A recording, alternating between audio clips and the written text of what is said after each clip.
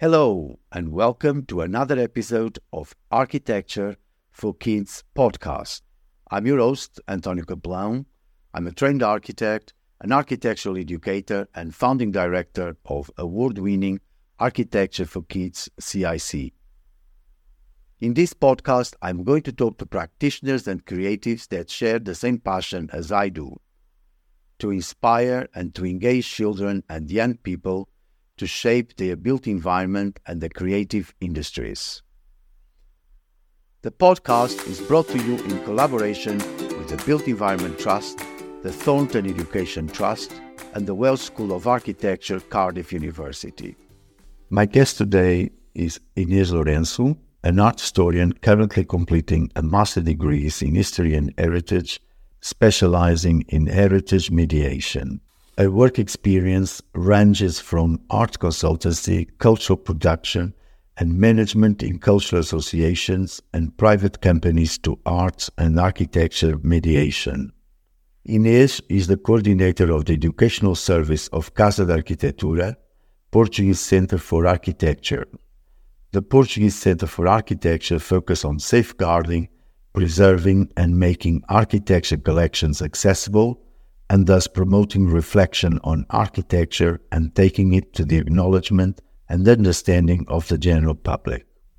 The educational service connects with all the different publics they work with, from young children to seniors, through a wide range of activities, from guided visits to short and long-term workshops that aim to promote the understanding of architecture and its process. The educational service connects with all the different publics they work with, from young children to seniors, through a wide range of activities, from guided visits to short and long-term workshops that aim to promote the understanding of architecture and its process. Inês, thank you for coming to talk to me today, and I'm looking forward to our conversation. Hello, Antonio. Thank you so much for inviting me. What subjects were you good at school, and what subjects did you enjoy most? The subjects I enjoyed the most were definitely arts. I was both good at it, and that's the one I enjoyed the most. I had the best grades at it. Did that influence your career, and if so, how? When I thought about my professional career for the future, I obviously had an interest that it would be related to arts because it was a passion of mine and it was the area I always felt most comfortable in. And when it came to the decision of choosing a pathway to study, I decided to choose history of art because it connected the art world. It also involved architecture, and it also involved documents as well, and the built environment. I know you worked in London. You're now here in Portugal, in Porto, at Casa da Arquitetura. So tell us a little bit about your trajectory. How did you get here? When I was studying in university, I was very interested in architecture and learning more about it. But as you may know, there's a bit of a gap between the university studies and the professional environment. So when I was studying, I did not have a very good notion of what was needed and what constituted the arts sector. I knew I wanted to be surrounded by art and surrounded by beauty and the sublime, but I wasn't sure about what profession exactly I would like to have. And then when I started exploring more about it, I came to know the education part of the arts world, and that's what really interested me. I started working on arts education in probably 2016, I guess. And before that, I also had a period where I was volunteering with a lot of youth associations and was already connecting with that type of field work but not exactly related with arts at that moment I was studying. So then when I got off university, I explored about it. I did a workshop about arts education, and that's what really started my journey through this world. I started working in 2016 with arts education and architecture education as well. And it really fascinated me, the power that the educators have in transmitting knowledge, and also triggering the kids and the young people to really discuss and reflect in architecture and arts. An interesting strategy, and something that you said about the power of the educators have in being supportive. Did your art teachers, had that kind of power over you as well, or did they support you, or did they inspire you to do what you've done? Some more than others. I believe that the role of an arts and architecture educator is a bit different from the role of a teacher. Completely different, actually. Because the educator, the arts educator and the architecture educator guides the participants, guides the kids and young people to learning by doing, to learning by experimenting and debating and discussing. And they challenge them to really question and take an active part in the architecture dialogue. The teachers have a more formal education role that's really important. We are recording this from a different country, and it will be interesting to understand where we are in terms of the curriculum. And I think you already started talking about that by defining formal education with school, and the creative education that we have here with the arts and architecture, or in organizations such as this. And is this still the norm in Portugal, or is the curriculum moving toward a more creative and more hands-on for project work? We are definitely in the process of moving towards it. We have some organizations that are working towards it.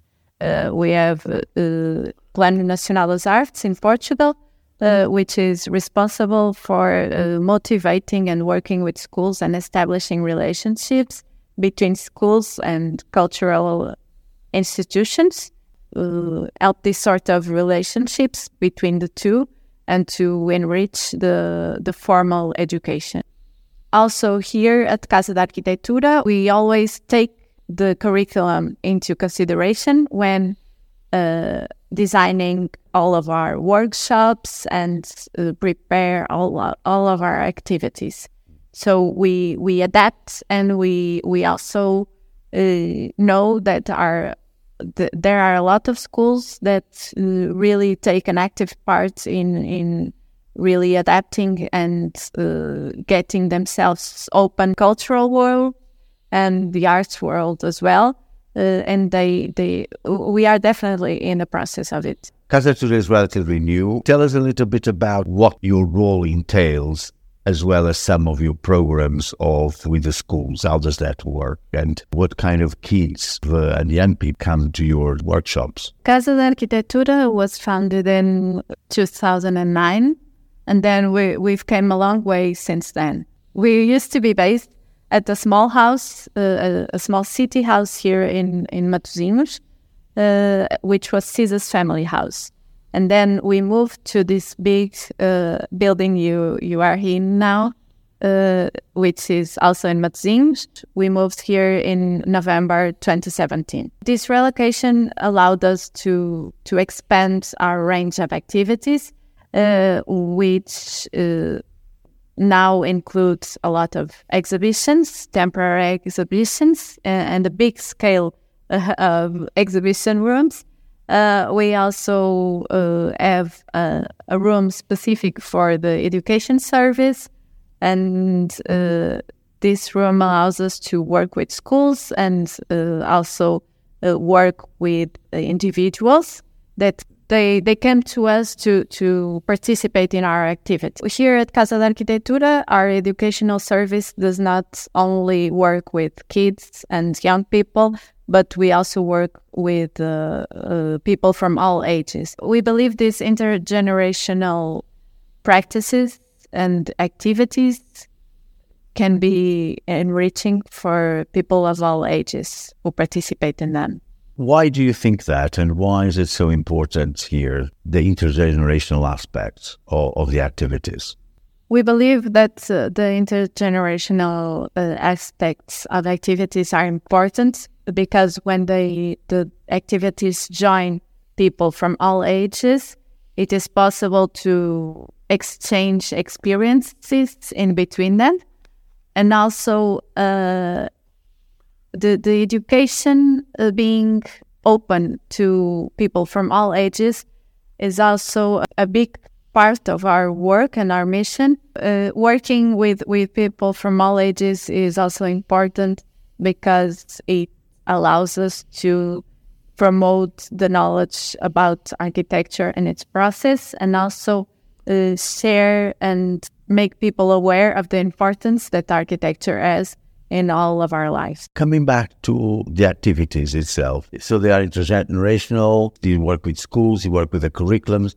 Tell us a little bit more about those activities and how, and perhaps, if there's one in particular that is your favorite or that you set up yourself, let's talk a little bit about it. Our activities are destined for schools, and they're also open to private people who sign their kids up for participating in the activities. And we also have a lot of open days for families and kids to join us and to participate.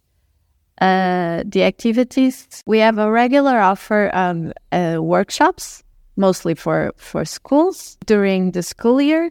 We also have activities during the seasonal holidays where the kids come to us to be here for a full week with a full experience. And the activities are developed from Monday until Friday. This allows us to work and to really get in depth of a project with these kids. We also have special activities in special days. For example, the inaugurations of exhibitions, and also other important holidays here in Portugal. Regarding my favorite activities, this is very difficult to name. I can tell you a bit about our program. We develop a program for each academic year, and we are now working with a team for the first time, which is biophilia. And we are really getting in depth of the alliance between nature and architecture and the importance that nature can have in architecture and the well-being of the human. We have a workshop which is based in biomimesis, motivates the participants to observe natural elements and to really be inspired by these natural elements and to develop an idea of a design of an architectural project and to really spread their wings and see what that nature object can inspire them to do and to think of the possibilities. So biophilia for us is a way of looking to nature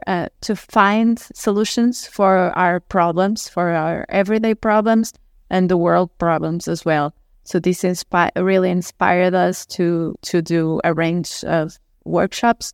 And also now that we have the exhibition about Paulo Mendes da Rocha, the Brazilian architect, we are continuing to work on this theme and to really continue to be inspired by it and to motivate people from all ages to get to know biophilia, what this means and what can this bring to our everyday life and how it can be a contribute to architecture and to thinking the built environment. And how do you develop those activities? Tell us a little bit about that process as well. For example, the activity I was telling you about based on biomimesis, this activity involves the observation of the natural object through a microscope, and then it involves the description of the observation elements they do detect on the natural object. The observation is the starting point to getting to develop an idea, a concept, a solution to what they think might be interesting to develop. We also consider that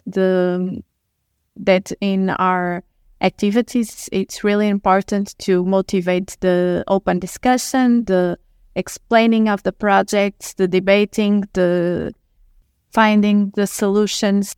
We also believe that the discussion with other participants can be an advantage to the project of each participant. So there's a big part of the dialogue that happens as an introduction and as a conclusion of each activity. The guided visits we do also involve a lot of open discussion and really... So our educators really aim to open a door to discussion with these kids and to critical thinking and to stimulating them to exchange ideas in between them and the educators, and to really question what they see, what they feel, what they create, and this creates a big. We aim to create a big forum of ideas. You talked earlier about the curriculum and how you develop your activities, having the curriculum in mind. Can you tell us a little bit about that, and perhaps what are the subjects that are sort of most aligned with the curriculum and with what you do in your activities here? Arts is very connected with architecture, and that's the obvious answer to what subjects in the curriculum can have an interest in our activities. But the not so obvious subjects are sciences, natural sciences, which really have a connection with our program with the biophilia. We also establish relations with geometry and history through the heritage.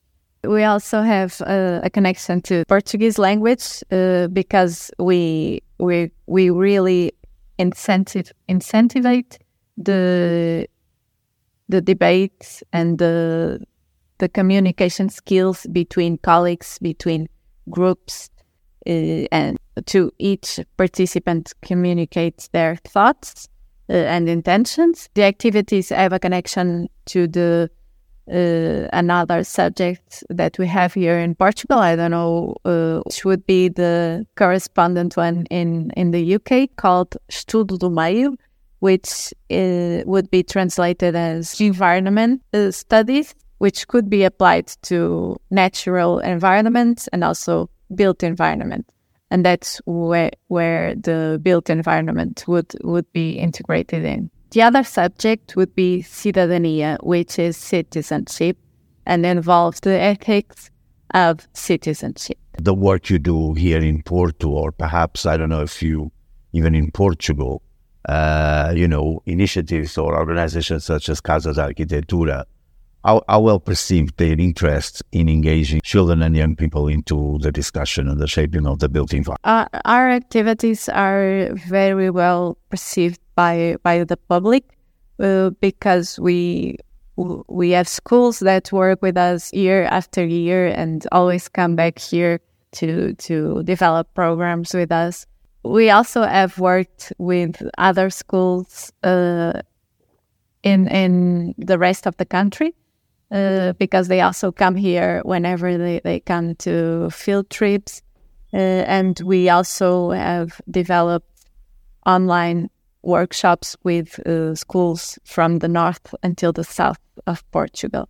The efforts are made by each school to participate and engage with these different kinds of education and institutions. But there is a big problem here in Portugal that comes from the very strict curriculum and programs that the schools have. From primary school, they start to have a bit of a stricter schedule to accomplish, and they have a hard time integrating all the other sorts of activities they wish to do outside of the school, because the teachers really need to accomplish and to tick all the boxes that they have for the programs to be delivered.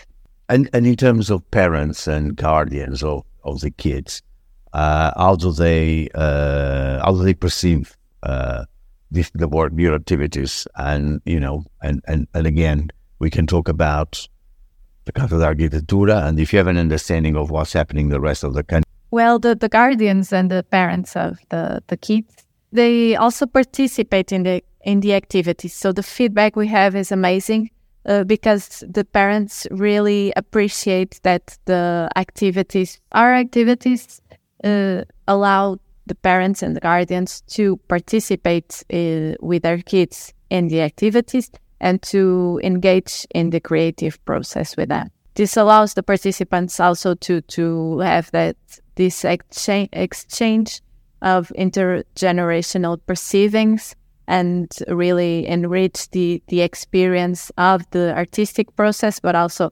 enrich the bonds between kid and family. And what do you think it's the impact on the built and even on the natural environment of this work you do here, of these activities?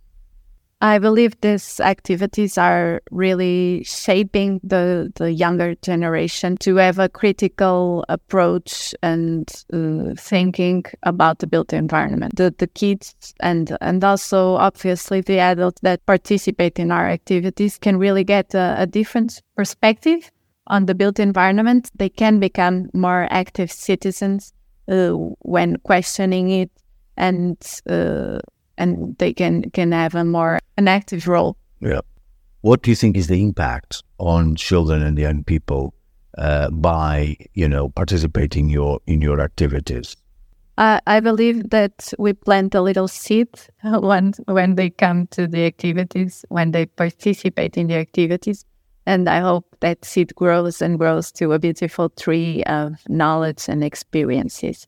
So they sometimes come here for an activity that takes an hour and a half, and then they come back 1 year after and another year after.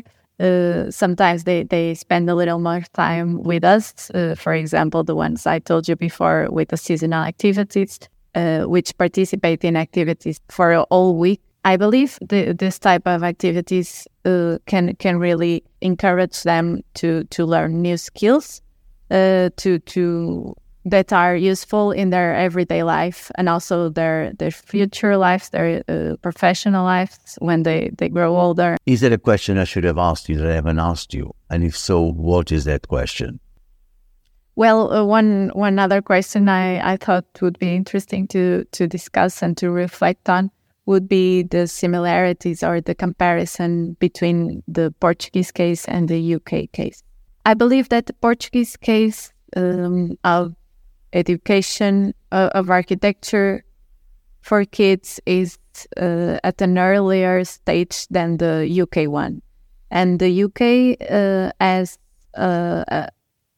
the advantage of having started earlier, and so the community is also more aware of its importance.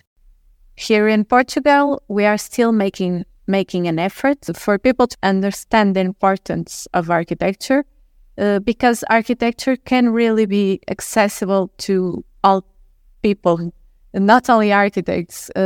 Unfortunately, there's still the preconceived idea that architecture can be only understood by architects and people that work in this field.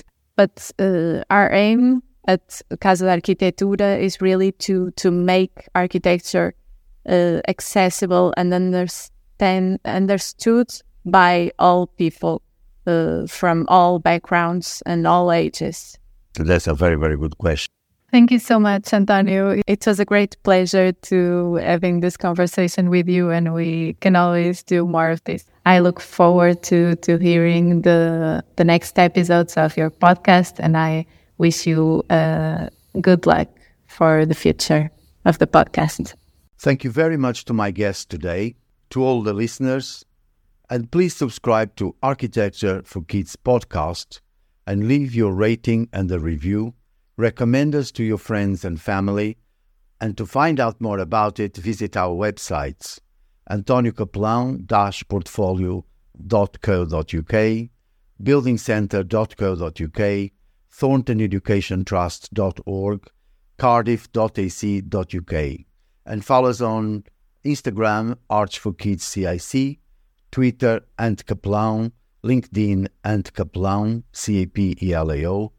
And please join me again next week for another episode of Architecture for Kids podcast, brought to you in collaboration with the Built Environment Trust, the Thornton Education Trust, and the Welsh School of Architecture, Cardiff University.